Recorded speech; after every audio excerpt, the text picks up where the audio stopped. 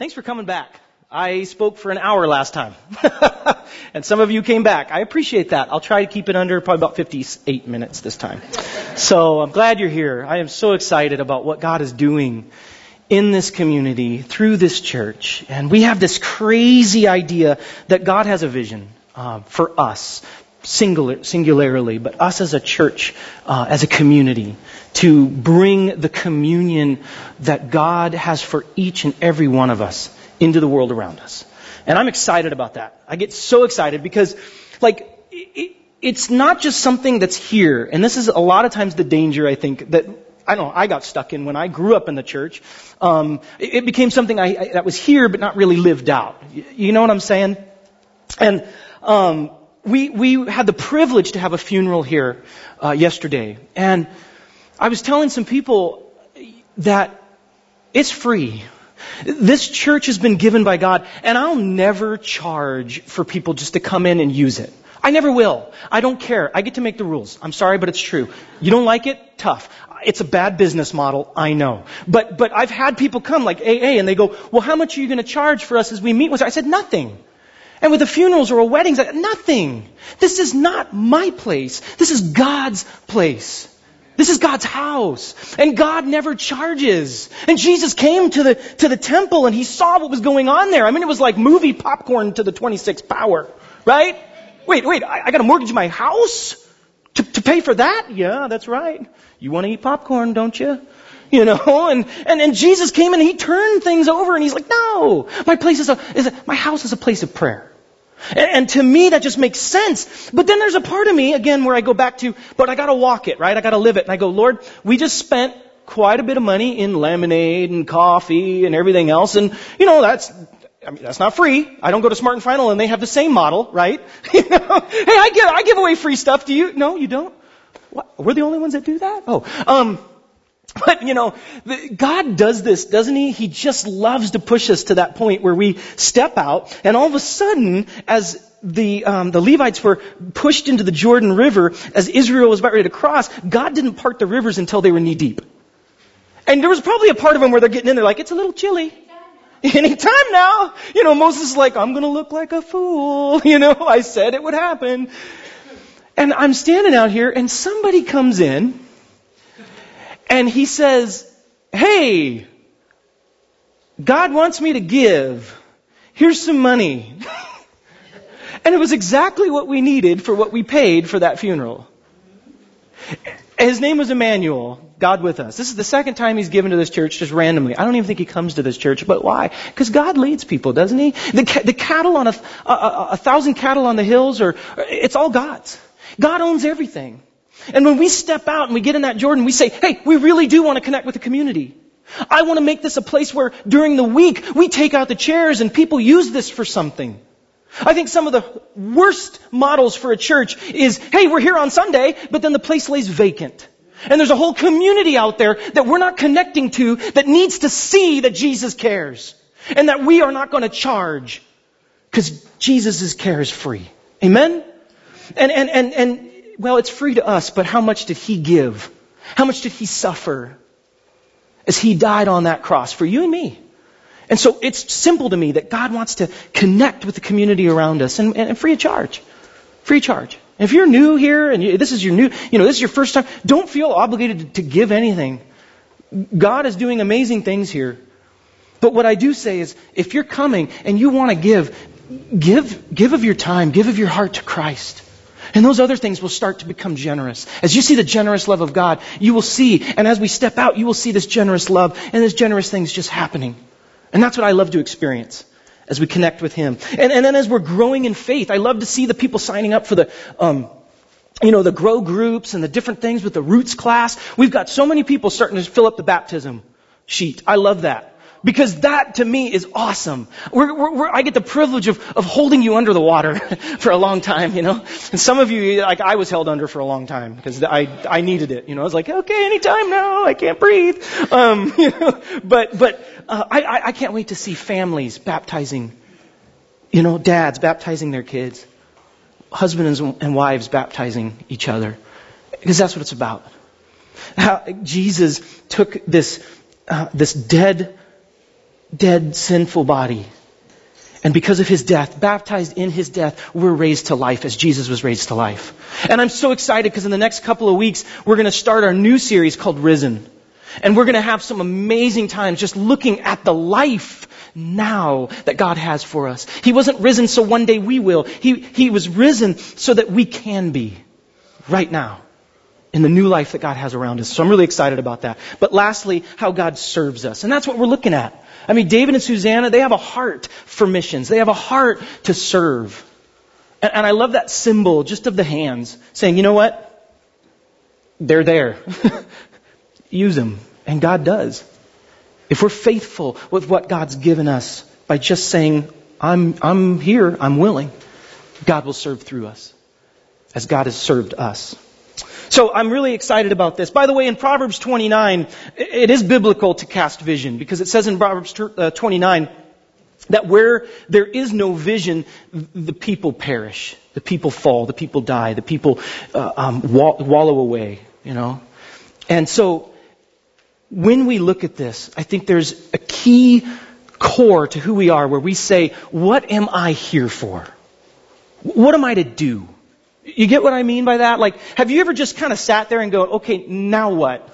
I love young adults because I think they get through this time of compulsory education where they have to go to school and then all of a sudden we kick them out and say, hey, you're a man or you're a woman. And then they go, now what? What am I here for? What am I to do? And honestly, I believe we get to that point too. Maybe some of you have been married for 15, 20 years, or you're going through just life and experiences and you're like, okay, I'm kind of hitting this crisis. I don't know what to do. Do I go out and skydive or buy a Harley? Or what? I don't know. Angst, vision. What is my purpose? What do I do? You see, the saddest thing to me is that model of church today, which we find most churches stuck in, which is out of 100% of the people that are attendees to a church, 20% do 100% of the work, while the 80% sit. And what that tells me is we have a consumer-based mentality even in our church. And so what we have is we have a show and entertain me. And if you're good, maybe I'll give or maybe I'll help. But I just kind of want to receive. And 20% doing all that work burns out the 20%. And you have 80% who sit on the sidelines. And Christianity is not a spectator sport. God does not call us to be a fan. Fans can get excited, right? I love sports fans because they're cuckoo. Right? They're cuckoo for Cocoa Puffs, right? I mean, just a little bit, right? Yeah, go! But there's a difference between being a fan and being excited and knowing all the stuff, and there's where you get to the point where you're a player. And it's one thing to know all the stuff, and it's another thing to get on the field. And God wants us on the field. God sent His Son to go forward and show us how to play and show us how to live. That's what I want. That's what we hope for. This is why our tagline is every member has a mission. We honestly believe it. And I don't want just 100 people at church. I want 100 people serving. Because that to me is what's going to show the world outside that there's a difference. Because the world outside needs to see the love of Jesus. As we sat here, I was able to talk. I mean, yesterday that we had that funeral, as I said, and there's so many people there that just go, why? I don't understand. I don't have a purpose. I'm languishing away. And why did this happen? And what those people need is for 100% Christians to step up and say, I'm with you. Let's walk. Let me help you. And I love to hear the stories of what's happening. And people are talking to other people saying, I've actually heard stories of people saying, I know people that have said, I want to come to your church because all you do is talk about it and it sounds amazing. I love that. Because it ain't me. It's probably Jason and the crew up here. They're awesome. But God's doing something. I mean, why would people just randomly show up and say, God told me to give to your church? Because God's at work. God wants to do things here. And I love it. We're going to look at a passage today which scares the heck out of me. I was tempted to wear my brown pants today. If you got that, that's okay. If you didn't, You're above me. That's fine. Remember, I work with junior hires a lot. But the truth is, this passage scares me because it's not a parable. It's not a story. It's not where Jesus says, hey, gather around. Let me tell you about something that will remind you of, or which is reminiscent of, or no, he says, let me tell you what's going to happen. Let me tell you a future event in history that hasn't happened yet. And what we see is in Matthew 25, of which we're going to look at, we see how God separates the sheep and the goats. And it's a scary, scary thing. But in that, there's not a lot of understanding, because not a lot of you milk your goats today, right? Some of you, I've had the privilege of having a goat for about a week. It was the scariest thing in the world. Some of you have heard me tell that story, because I thought the goat was going to be one of these little things, and it was about 280 pounds, and it was like that tall and had horns and almost killed me. And I said, no more goats. No more goats. But we have this crazy thing where God says, if you are my disciple, you're going to live my vision. You're not only going to hear it, you're not only going to receive it into your brain, but you're going to live it out in your hands and in your feet and in the way you talk and the way you walk and everything in between. As I've said, it's not a spectator sport. We're not called to be fans. And we see this in what Jesus is doing. And this is like one of the last things, the final thing that Jesus really tells his disciples before he goes to the cross. Because he wants to remind them that, hey, this is the future of everybody. And I really need to put this into parentheses, life. And that's what a good vision does. It puts everything into parentheses, doesn't it? It sums it up. And not like something we can put on a bumper sticker. Because this is not bumper sticker theology here. This is just, I'm a sheep. And I need to know my shepherd's voice. And I want to go. And I'll tell you right now, there's a lot of times I sit here and I go, God, I don't know what to do. But wait, aren't you getting paid the big bucks, Chris? No. But Chris, aren't you the pastor? Yeah. You guys got ideas, let me know. Because I'm waiting on God to say, go here, go there, do this. I don't want to do it my own. I want to go with the vision that God gives us. Because I want to hear the shepherd. Because I'm just a sheep, just like you. So let's go ahead and look at this. Matthew chapter 25. Because next week, by the way, I'm ordaining every one of you. Get ready. I hope you're here next week. I love the fact, and some of you might get miffed by that, because you're like, I'm not a pastor. Yes, you are. Yes, you are. Every member has a mission, and next week, I have the privilege of ordaining you, because it's not just Jason and I that are called pastors here, and I can't do it all. And so what I'm excited about in this passage is I want you to come back next week as we look through this, as you can see that you are a pastor. You are called by God to serve the world around you. And I can't do that on my own. I don't get paid to pastor people where you are paid to pastor people. You see, I have to be purposeful about going outside and meeting non-Christians and meeting people that don't know the vision that God has for them. I have to be purposeful about that. You get paid to do it. Some of you get paid to do it at schools. Some of you get paid to do it at Starbucks. Some of you get paid to do it with ambulances and hospitals and wherever you are, you get paid to go out there and be a light. That's what pastors do. They listen to the shepherd and they talk to the sheep. That's what I'm hoping. That's what I want to see. And so don't miss next week, because it's the culmination of this whole vision. You are ordained, consecrated before God to be pastors that God wants you to be. Not perfect. All you got to do is live with me for a week and know that I'm not perfect too. Believe me. But God wants to ordain you for a purpose and the passion that He's placed in your heart. So, let everybody rise up. Matthew 25. Here, if you're new here, I apologize if you're not used to standing, but we stand in reverence of God's Word just as we read it. It helps me to focus. Of course, I stand the whole time, but again, I get paid the big bucks, so. All right, Matthew 25, verse 31 to 46. When the Son of Man comes in His glory, and all the angels with Him, He will sit on His glorious throne. All the nations will be gathered before Him, and He will separate the people one from another, as a shepherd separates the sheep from the goats. He will put the sheep on His right and the goats on His left. Then the King will say to those on His right, "Come, you who are blessed by my Father, take your inheritance, the kingdom prepared for you since the creation of the world. For I was hungry, and you gave me something to eat. I was thirsty, and you gave me something to drink. I was a stranger, and you invited me in. Heck, I needed clothes, and you clothed me. I was sick, and you looked after me. I was in prison, and you even came to visit me.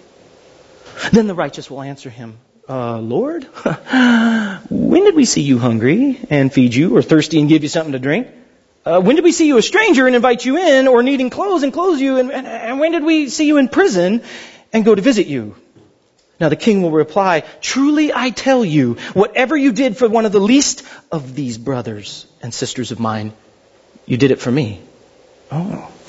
But then the king will reply, then he said for those on his left, depart from me, you who are cursed, into the eternal fire, prepared for the devil and his angels. For I was hungry, and you gave me nothing. I was thirsty, and you gave me nothing to drink. I was a stranger, and you didn't invite me in. I needed clothes, and you didn't clothe me. I was sick and in prison, and you didn't look after me. But they will also answer, Lord, when did we see you hungry or thirsty or a stranger or needing clothes or sick or in prison and did not help you? He will reply, truly I tell you, whatever you did not do for the least of these, you didn't do it for me. Then they will go away to eternal punishment, but the righteous to eternal life. All right, you may be seated. So some of you are like, hot joy today, huh? What a passage. Praise the Lord. No, man, I don't know about you. Again, this is scary stuff. This is hardcore stuff. And I read this and I get scared. And I don't think if you have an appropriate view of God here, if you are looking at God as the King of all the universe, we need to sit up and take notice. And I think as Jesus was telling his disciples these things, as he gathered around them, he's telling them all these things, all these parables. Then he gets to this last part and they're like, oh, you could probably see their nails were all bitten down to the nub after this. Because he's not just saying this is another story, this is a future event. This is serious. Jesus just got serious. Service is not optional. That's what I want to say here. It is discipleship. You see, service is not optional. It is discipleship. You see, we believe in our structure as we have connect, grow, serve. It's really a reciprocal thing. It's like the recycle aspect of where it comes around and it's an eternal. It's like a circle, like the ring and what it represents in a marriage. It's eternal. It's forever. It doesn't stop. There's no beginning. There's no end. As we connect and grow and serve, it comes back and it's continual. And what we're saying here is that service is just discipleship, just like grow, just like connect. And it's all there, but it's not optional. This is what it is. See, as I said, Jesus was telling all of these things about the end of days. And then he gets to a point where he says, now this is actually what's going to happen. And the disciples take notice. You see, life is a prologue to the real story, which is eternity. And what we do here dictates the book for eternity. Jesus is coming back. And this is where we find ourselves. This is the future history. See, the Son of Man is Jesus' favorite word. If some of you are confused, it's okay, I was too. I'm like, okay, so Jesus is talking about who now? Who's the son of this man? You know, is this Jim or is this Bob? I don't know. Who is this? No. If you see that he's talking to good Jewish boys, and good Jewish boys, they kind of knew their Torah, they knew their scripture.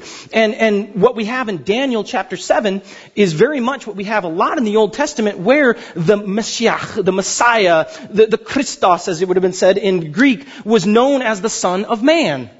This is the one that was to come and relieve Israel from the pain and the suffering. And what we have so much is the Son of Man is used as, and we're going to look at this next week, that the idea of as the Jews were released from slavery, so mankind will be redeemed from the sin or slavery of sin.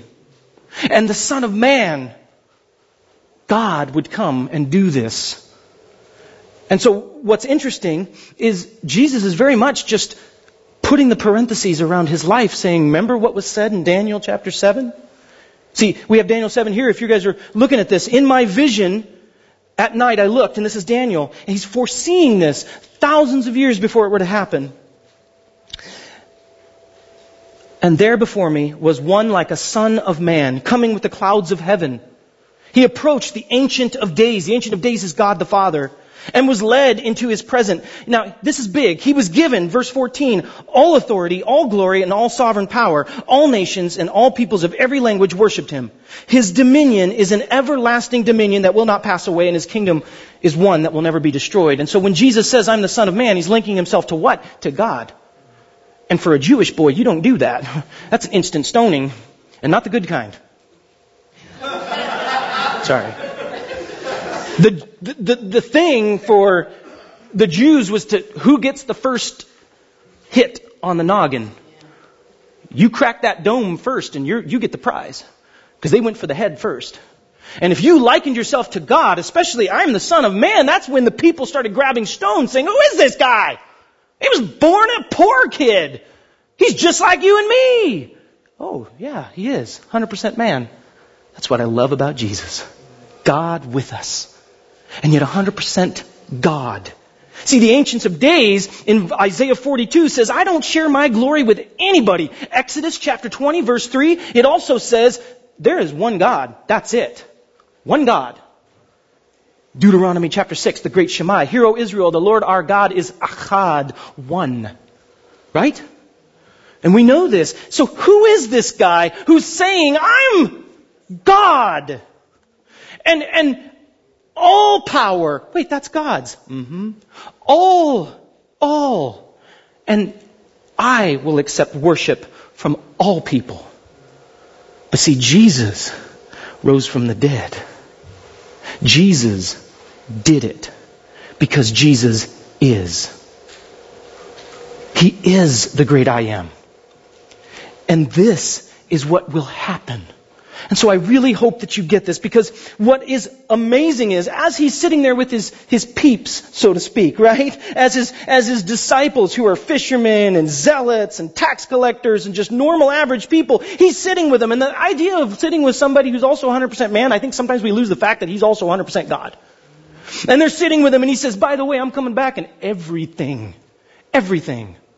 is mine. And when I come back, it's not going to be as a baby in a manger to poor teenagers. I'm coming back in power and in glory because I'm God. And guess what? You see everything before you? You are made of those atoms and molecules and quarks and antiquarks. I mean, everything. Dark matter, good matter. I don't know. I'm not a physicist, but everything, right? Is mine. It's mine. And this is what I'm telling you. I'm the judge. I'm the jury. I'm it. See, I argue a lot with my kids. Actually, let me put that another way around. They argue with me. Some of you have been there. Hey guys, I got an idea. Go do your chores. Oh, but I don't know. It's like, really? By the way, this is my house, and I'm sitting on the chair of all power in my house. And you want to argue with me? That's not a good idea. It's not a good idea. Because I got a paddle with your butt prints on it. And I know how to use it. Oh, my kids are great. I love my kids. Trust me, and I don't call social services. But the truth is, that's my house. And some of you have been in that argument. Hey, this is my house. I'm in charge. I'm dad. Or I'm mom. And you're going to listen to what I say. Because I said it. Because I care for you and I know more than you. And I'm actually maybe a little smarter than you sometimes. But I have a plan for you.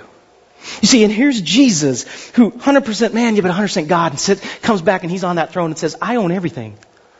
I'm the King of Kings, the Lord of Lords. And yes, I earned it because I'm Him. And I will sit and I know what I'm saying and I know what you need to do. This is why they listen. And this is why we should sit up and listen.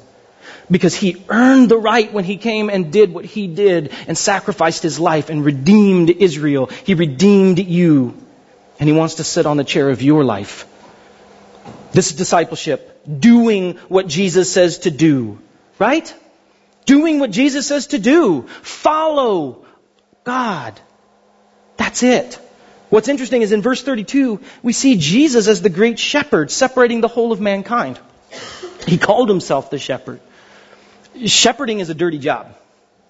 And I know, like I said earlier, some of you haven't milked goats today, so you don't really know what's going on with goats and sheep. But I'll say this, in the Middle East, goat and sheep, they basically look the same. Sheep and goats, they're very similar. There's not a lot of difference. In fact, if they were back there, just that far, by the sound booth, and I'm looking, a normal person, even somebody who really knows sheep and goats, you couldn't really tell, oh, is that a sheep or is that a goat? Okay? But when you get close and you're up in the midst of them, as the shepherd was, because the shepherd didn't sit back and go, hey, sheep, go that way. I'm going to sit here and drink cocktail. No. Or, hey, do this and listen to me. I'm yelling, but you can't hear me. No. The shepherd is right in the middle of them, getting stepping in it, because that's just what animals do. Goats especially, they're disgusting. and they're in it, and they smell like them. This is why most places would not allow shepherds in their midst, because they stunk. You see, Jesus stinks of you. This is the only God, people, the true God, the real God, that has our stink on Him. And He took it gladly because He knows His sheep. And they know Him and they hear His voice. And He could rightly judge, oh, you hear, because He knows you. This is what I love about God. This is what I love about God with us, walking amongst us, serving us, showing us the vision of the Father. What's interesting is He says in that next verse, come, all of you who are blessed by my Father. That word come to me, or come, is the same word He uses of the disciples. It's the same word when he goes to His disciples who are just in the midst of all their life and not perfect. Believe me, they're not perfect. And He says, hey, you, come, follow me. Come and be blessed. He uses this word continually with His disciples. Come. As He moves forward and He says, I'm here and I want you here. I want you with me. This is the word and voice of the shepherd.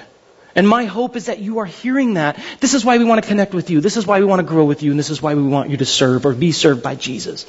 If you haven't heard the voice of the shepherd, please hear it now. And it ain't me. It's God. And He says, come to me, all who are weary and heavy laden, who have so much burdens and are tired of this world and tired of the junk and tired of blowing it and tired of messing up and tired of being let down and tired of being dumped and tired of being lonely and tired of all that. You've got that weight. Come to me. This is the shepherd who comes first and says, now I'm here. Come. And He says the same thing at the end to those that listened. Please know it's nothing special. If you're a Christian, you're just as messed up as everybody else. Guilty. Been there, done that, still there, got the t-shirt. Thank you, Jason. I'm going to use that phrase until it's dead. But it's true. The only difference between you is that you said, I hear you, God. Can you pull me over? That's it. We breathe the same air. We live in the same streets. We watch the same shows. We are who we are. Broken people. But we've said, I hear you. I need you. I want to come. Jesus always moves first. And it's about our response. And this is how God separates. And He doesn't separate because He's so happy to finally get rid of these people. But He separates because God can't endure injustice and wrongs and sin and selfishness and neglect and all these things around Him because He's holy and He calls for something more. And I know we look at this as a future event but please hear me. There are many people who are in hell right now. We know that there's a hell to come, but please understand there is a hell right now, and I've lived it. And it's hot, and it's stanky, and I'm so glad I'm out of it. But I see people every day, and I say, please, let me help you and show you heaven. Because this isn't pie in the sky. This is right now, and I want to serve as Jesus has served me. And I want to give as Jesus gave to me. Now, what's interesting here is in verse 34 through 36 is you see these 6 things that God really puts. And I've put it in your notes here just to kind of, and I actually got this from another pastor that I listened to, and he just put this so perfectly, I stole it from him. He's going to sue me, but that's okay. So it says this, then the king will say to those on his right, come, you who are blessed by my Father, take your inheritance, right? And he says, for I was hungry, I was thirsty, I was a stranger, and clothes, and sick, and in prison. We have 3 categories here, really. And what it comes down to is these 6 things are 3 considerations or basic considerations. One is feeding. If you're going to fill that in just feeding. This is hungry and thirsty. This is basic needs. This is like, oh, you know what? I've got a whole sandwich in half. Here you go. That's it. Oh, I got a full jar of water. You're thirsty? Here, let me give you what I got. Simple, right? That's it. Basic needs. First step. Second, sheltering. Oh, you know what? I've got a closet. And since I'm an average American woman, I have about 8,000 shoes. Sorry. I love being a guy. I don't have to match with my shoes. And have 800 pairs to match. And I'm glad of that. Of course, I probably look horrible, and I'm sorry, ladies, I've offended you with my not matching in shoes and whatnot. But maybe this is something that's saying, I have all these shoes, and you don't have shoes. That's it. Well, I've got some clothes. I've got extra clothes. One of the greatest stories is, I was so privileged to work with kids. Some people say, how did you do it? I said, why not? I love kids. And I remember being in San Francisco with YWAM. Didn't meet any Swedish people, though. That was a weird thing. But you know what? It was awesome, because I had kids there, and there was this lady that was just, she was obviously dementia. Somebody's grandma. Nobody took care of her. She was in a bathrobe, and nothing else on underneath it. And every now and then she would kind of accidentally just open it up. And here's all these youth kids. And there's people doing crack and selling crack. And here's somebody's grandma who nobody cares about. Not even wearing shoes.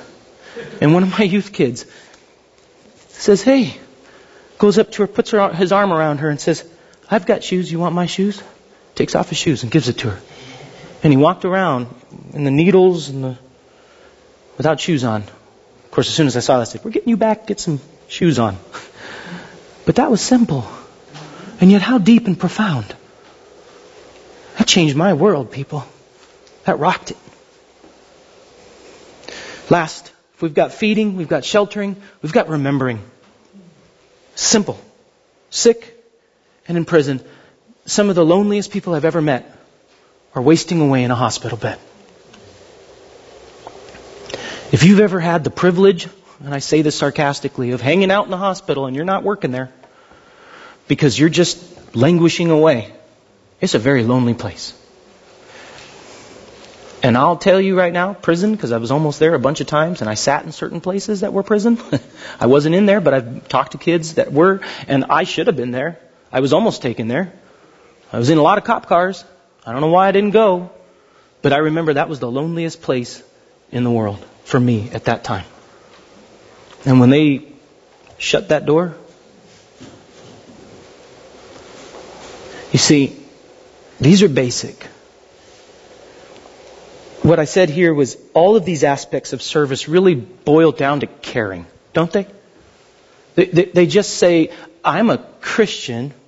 Jesus cared for me. I'm going to care for you. And you know what I love about these things? These are doable. These are really doable. I mean, he didn't say, for those of you that gave $10 million away, blessed are you.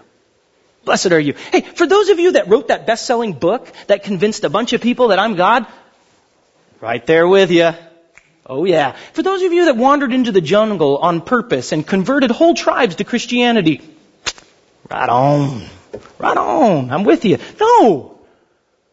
Wait. You had a sandwich, you split it in half? Hot dog, that's what I'm looking for. You had an extra shoe and you gave it away? This is doable, people. This is easy. But isn't love simple? It's caring on a micro level. And this blows out of the water so many people that I meet, and I say, are you getting up and doing something? And they go, but it's so huge and there's so much. And pop! poverty. I mean, who can get rid of it? And I remember sitting there talking with so many people, and I got tired of talking, and I said, but I can go out and serve one. Why do you think Mother Teresa did what she did? Because she said, I can't do big acts, but I can hold one leper as they die. And look what happened in her life, and look what can happen in yours.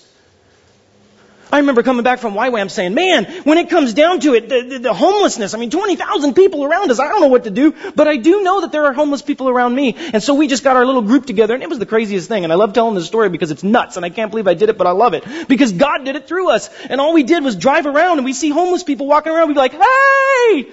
As we're riding in the car and we had some food, and they're like, oh no, they're running from us because they're like, who are these guys? Because homeless people are scared of people like me. I'm scared of people like me. I mean, honest, you should be scared. But I'm a little passionate. But the point is, like, we're like, hey, we got some food for you. And then they realized we weren't crazy and we didn't want to steal their organs. So they were like, hey, okay, so yeah, here, we got food and can we sit with you? And they're like, why? Why do you want to? Because we care. Because we care. Then we found out where they congregated and where they lived most of the time. And we come in and we say, hey, can we have a Bible study with you? Wait, you want to have a Bible study with us? Yeah. I just want to share God's Word with you. I love God's Word. Do you love God's Word? Well, I don't really know God's Word, but I love God. So let's talk about it. It's caring. It's simple. It's easy. It's easy. It's doable by anyone. See, today we could easily say, if we heard the words of Jesus over today in our culture, he might say, I was in an elderly care facility and I was languishing away and I had nobody and I was depressed, and if I could have, I would have killed myself because that's how depressed I was. And you came and you visited me. I was HIV positive. And most of the world just looked at me like I was an anathema, like I was a disease that was going to get them sick. But you came by and you dropped food. And you said, do you have any prayer requests? Can I put my arm on you and pray for you? I was alone at lunch. And I was one of those kids that nobody cared about. In fact, I was the kid that would get pushed out of the way. And I sat at lunch alone because nobody wanted to be with me. And you came by and you put your arm around me, but not in a creepy way, but in a good way. It said, come on with us. Come on. We're talking about something right now. You want to come join our group? We're weird, but we love Jesus. We care. You see, I love this word, least. And we're going to talk about it in a second. But this is truly caring for those that no one notices. And no one sees. And what I love about this passage is the sheep are surprised. You get that? I mean, the sheep are surprised.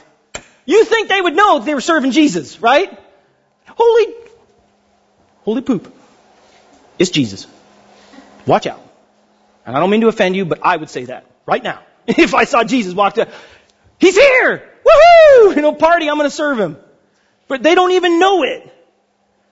See, the sheep are surprised. Lord, when did we see you? These are the emphatics in the Greek. This is like utter shock. This is after they picked up their mouth and they put it back. When did we? When did you?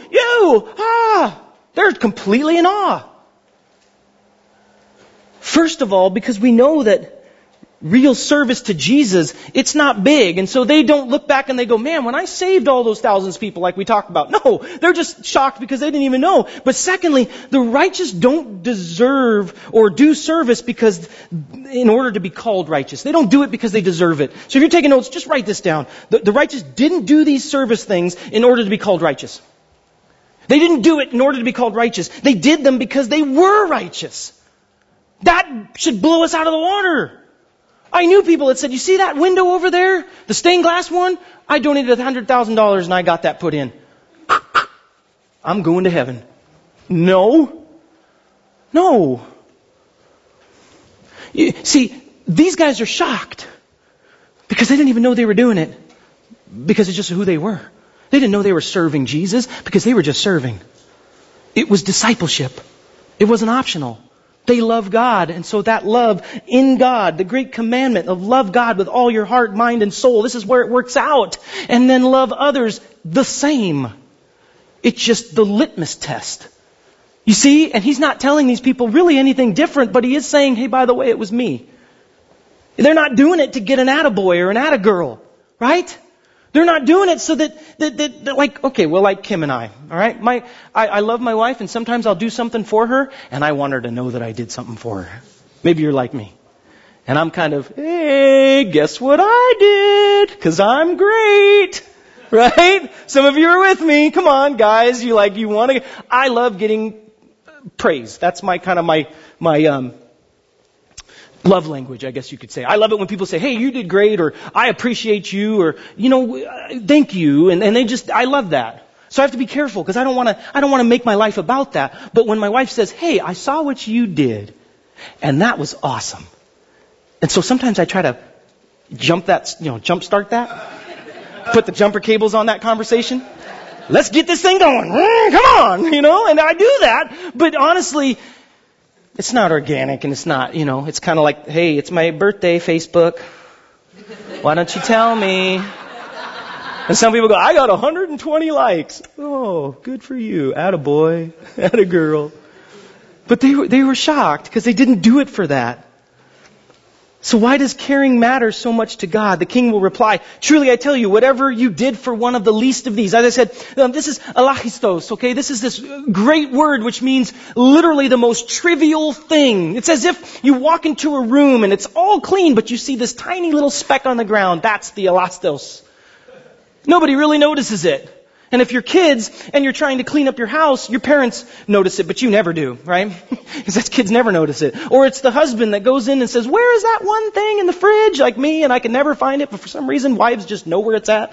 And alastos, it's the trivial thing that it's like, I can't get my eyes and attention on it. What is it? See, God cares about the most trivial thing. He cares. No one is trivial in God's eyes. All are priceless and worth His time and attention. And we're going to get the privilege a little later to go through the rest of the Sermon on the Mount. And He says, don't I care for you more than the birds of the air? And look how well they're fed every day. I care for you. I know every hair on your head. Because even though you feel trivial, you're not trivial to me. You're not alastos. And Jesus says, when you did it for these, you did it for me. See, if your love for God does not work out in your love for others, then you've missed it. Let me just say that again. If your love for God doesn't work out in your love for others, then you've missed it. Again, it's the great commandment. That's it. Love God with all your heart, mind, and soul and strength, and love others equally. And if you don't, it's like what John talks about in the book of John, 1 John. He says, hey, so you say that you love God, but then look at how you're treating others. You don't love God. It's that simple. If you are a sheep, then you care. And discipleship is not optional. See, if you're not loving and caring on down and outers, then you aren't loving Jesus. If you're not loving and caring on the punk teenagers, you're not loving Jesus. If you're not loving and caring on the homeless you bump into daily, then you're not loving Jesus. It's simple, but it's effective. It's who you see that are trivial. And God says, if you care, you will. If you don't, you won't. Our love for God should always work out in our care for others. And this isn't perfect. This isn't huge. Again, I hope you get that. This is so simple. But our love for God should always work out in our care for others. When it doesn't, then instead of come to me, it's the hardest part of this passage. Go. Go. It's two simple words in the Greek, but one is, hey, I want you. But if you don't want me, go. Because Jesus says, I'm there and you didn't want me. You see, I was in that person that you just stayed away from. And I wanted to see you. I wanted to see you. And you didn't. So go. It's what you want. You don't want me. So go. See, He is not drawn in by big deeds, but caring dedication. See, in Matthew chapter 7, this is a great passage because what this does is this shows us big deeds, but not caring dedication. In Matthew 7:21, Jesus says, not everyone who says to me, Lord, Lord, not everyone who says, hey, what about me? What about me? Will enter the kingdom of heaven, but only the one who does the will of my Father who is in heaven. The will of the Father is simple caring. Many will say to me on that day, Lord, Lord, did we not prophesy in your name? That's huge. Anybody prophecy here? I've never really prophesied. That's a big deed. But he says, guess what? Not everyone who does or drives out demons in your name. Whoo, boy. Driving out demons. That sounds like fun. Where do I sign up? I want to do a big deed. Or how about this one? Perform many miracles. Anybody a miracle worker in here? People are drawn to those people. Those are big deeds. But what's the point? He says, even if you do these, which are big, but you don't have caring dedication as a disciple, then I will tell them plainly, go. I never knew you. Away from me, you who don't care about doing good with what I've given. See, this same shock comes to the goats. Because to some extent they go, where were you? Because if we would have known you were there, we would have done something, Jesus. That's the point. That's the point. But Jesus, if I knew you were there, I would have done something. I would have done it because I want to get the points. You missed it. You missed it. This is what I love about God. You can't fool Him. Being a Christian is not a spectator sport. You got to just jump in the game. And whether you have the talents of 10 or the talents of 1, God knows, and He gives it to you. Moses had to choose leaders, and some of them were leaders of 10, but some of them were leaders of 500. So, they were all leaders. And they all did what God called them to do. So what now? See, the good news is you kind of know what's coming. That's the truth. This is God. He owns it all. It's coming. Discipleship is easy. But you know what's even easier? I'll just walk on by. I got a really nice lazy boy at home, and I'd rather sit in it. So would I. There are a lot of times I don't want to do things because it's so much easier not to. I don't do it because I want to be righteous. I do it because I go, God, I need you so bad, and I just want to be with you. Because right now, if I'm honest, when I'm with myself, it's not happening. It's not working. I let myself down all the time, and I feel like a slug, and I don't want to be a slug.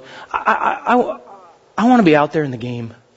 And I don't want to sit here and go, rah, rah, rah. I want to join it. And so many people I've seen that when they become a Christian, they go, this is awesome. But then they start sitting back and they go, yeah, but I don't hear God much. Yeah, but I don't feel this or I don't feel that. And I look at where they're at way up in the nosebleed section. And I say, have you thought about coming down here? Have you thought about playing the game? Living life? Following God where He's going, because He's going this way and you're sitting and you know all the facts. You got all the songs down. You give to Air One. But we're here. Do you get it? I mean, to me it's simple, but man is it hard to play. Man is it hard to be in that thing. But that's where Jesus is. And here at the Mission, I'm sorry if you've come and this is your first time and you're like, I can't wait to get into a place where nothing is expected of me and I don't got to do anything. There are a lot of other churches that will do that with you. But here at the Mission, everybody has a mission. And if you're not a believer, please understand, we don't expect you to do believer things. That's foolish. But we do say that the Son of God is calling you, and He wants you, and He wants to be with you, and He wants to roll where He rolls, and He wants you to be by His side, and He wants to put His arm around you and carry you when you can't walk because you sprained your ankle from living the life that God has called you to, and He picks you up, and He'll take you over that line, but you can't do it without Him. Don't be tempted to sit on the sidelines. And they're simple things, right? Simple. I'm so excited because I'm going to be talking with Dr. Craig Turley from the Blessing Center. And they've got so many cool things that they're going to do. And I talked to the lady and she's like, we serve 900 families on Wednesday and Monday and Saturday. Which one do you guys want? I'm like, all of them. Because that's just me. But I'm like, I want to help. And I want to go. And I'll go. I used to go with the homeless and I would have sign-up sheets. And I had 100 kids in my group. And they'd be there and I'd get 2 people. And I would say, I don't care because I'm going. I'm going. And I don't do that because I have to. I do that because I love them. And I want to care. But I really want to see you guys there. Let's play. Let's do this right. Let's live life together. Some of you might not be able to donate your time. I understand that. Some of you say, I can't lift stuff. I can't go. But maybe you can donate. You dig a closet offering. Maybe you've got stuff and they need clothes. And you've got too many. Praise the Lord. Then give it away. It's better to give than to receive. Some of you don't have time and everything else, but maybe you've got a little bit here that you can do or there. And we've got so many things that we're signing up for. And honestly, that's it. You guys go out there and you might get overwhelmed. And I know Jason and I were talking about it. And it's a little overwhelming. You see all these sign-up sheets. But by the way, you're coming here in 10 years. Let's fast forward. You're going to only see those sign-up sheets. That's it. That's all we do. Because we're purposeful. That's it. But God hasn't called us to do 1,000 things. He's called us to do that one thing. Amen? I want to read you a story, and I'm sorry I went over, but this is a great story, and I love this story. And so maybe you're like me, and I just like to close my eyes, and I can see it, but it's up to you. This is a story of Telemachus. Telemachus is just one of them crazy followers of Jesus who was like, I want to go where God's telling me to go. I want to jump in this thing. I don't want to be a spectator. Telemachus was a Christian monk that in 391 AD, he went on a pilgrimage to Rome. He just felt God was calling him to go to Rome, just kind of put one foot in front of the other, and he went and did what God told him to do. And he noticed these crowds that were flocking towards this huge thing that today we call the Colosseum. And he went in there because he's like, what's going on? And he's just this monk kind of wandering around like, hey, how you doing? And he goes in and he gets swept up in the crowd and it's, he's just Telemachus, right? He goes in and then he sees things that repulsed him to no end. He saw people murdering each other and people going, yeah, and betting on it and laughing and drinking and eating and just revelry in this bloodbath that we now know as the gladiatorial games that had been going on for over 500 years in Rome. And Emperor Honorius was celebrating his triumph over the Goths. Because that's what you did. When you won, you came back and killed more people. And a lot of times you took those prisoners from war, the Goths, you put them together and you said, fight. Whoever lives, maybe you'll get your freedom. Boy, you talk about a bloodbath. Spears and swords. A lot of times they'd take lions and they'd put them in there. Wild lions that hadn't eaten for like weeks. Who will live? Who will die? The dead were dragged from the arena. Blood on the sand. The crowd watched with excitement as they sought to outdo each other. When a gladiator was wounded, his opponent would loom over him, waiting for the crowd's verdict, yea or nay. So great was the bloodlust that at times wealthier spectators would climb down to get a better view of the execution. Telemachus watched with horror as people died. Battles raged and crowds cheered, prompted into action. This bald-headed figure kept shouting, stop this in the name of Jesus. It's wrong. Stop. Of course, you couldn't really be heard in the 50,000 spectators. So he just did what any person would do. He just ran down in the middle of the gladiators who were fighting and blood everywhere. That's what Telemachus did. And he exhorted the two gladiators to stop in the name of Jesus. That's all he said. Stop. Stop. Don't do this. In the name of Jesus. Now you can understand, the crowd was really upset. Who is this little bald guy down here in robes? Those crazy monks. Kill him! Kill him! Angry voices drowned out Telemachus, demanding that the spectacle continue. The gladiators prepared to do battle again, but Telemachus stood between them, holding them apart, urging them to reconsider. Driven by the anger of the crowd, as he screamed, stop in the name of Jesus. Their rage for his interference outweighed his love for Jesus at that moment, and gladiators cut Telemachus to the ground. Telemachus was killed. And as he died, it's recorded in the Fox's Book of Martyrs, because this is history, people. He kept saying, stop in the name of Jesus. You can't get simpler than that. But look at the cost. But history dictates, and we can read it today, open your history books, the games were stopped by Honorius shortly after. Never to be played again in Rome. Simple deeds. But Jesus was there. And Telemachus just said, stop. For Jesus' sake. Let's pray. Lord, it doesn't take much to care, but it'll be huge for those that are dying around us. I love these simple stories of saints because it's simple.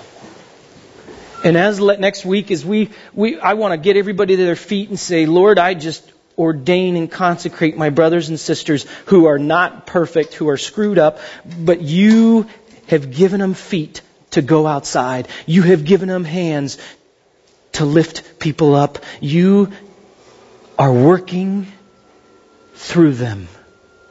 And Lord, there's so much hell around us. You just want us to say, stop in the name of Jesus, and put up our arms and put them around those in the midst of the hell that they are creating. Lord, it's simple. It's easy. But it means we got to get up and we got to go. But Lord, that's where you're calling from. You're not sitting pretty and comfortable. You're in the gutter.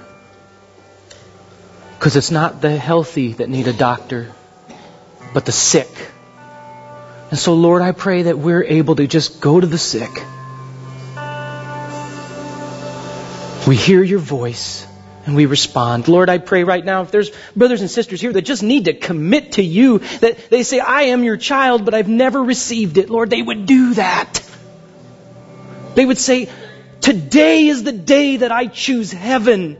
Today is the day that I bring new life into my life, because that's where God wants it. Because He loves me. And you feel the conviction, which the Holy Spirit is at work and moved towards you first. I pray that they would stick around and we would chat, because I want to pray for them. I want there to be a party in heaven as they know they are redeemed and you want them to go.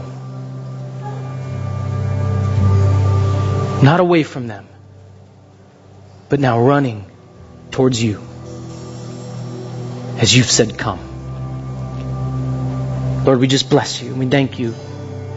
Help us to be a church that grasps your vision in such a way that Redlands is blown away. That this world around us is like, you guys at the mission are nuts. You're everywhere. Amen. You even talk to me. Praise the Lord. I know Jesus because you got off the spectator seat and got down on the field. We love you and we thank you. In Jesus' name, amen.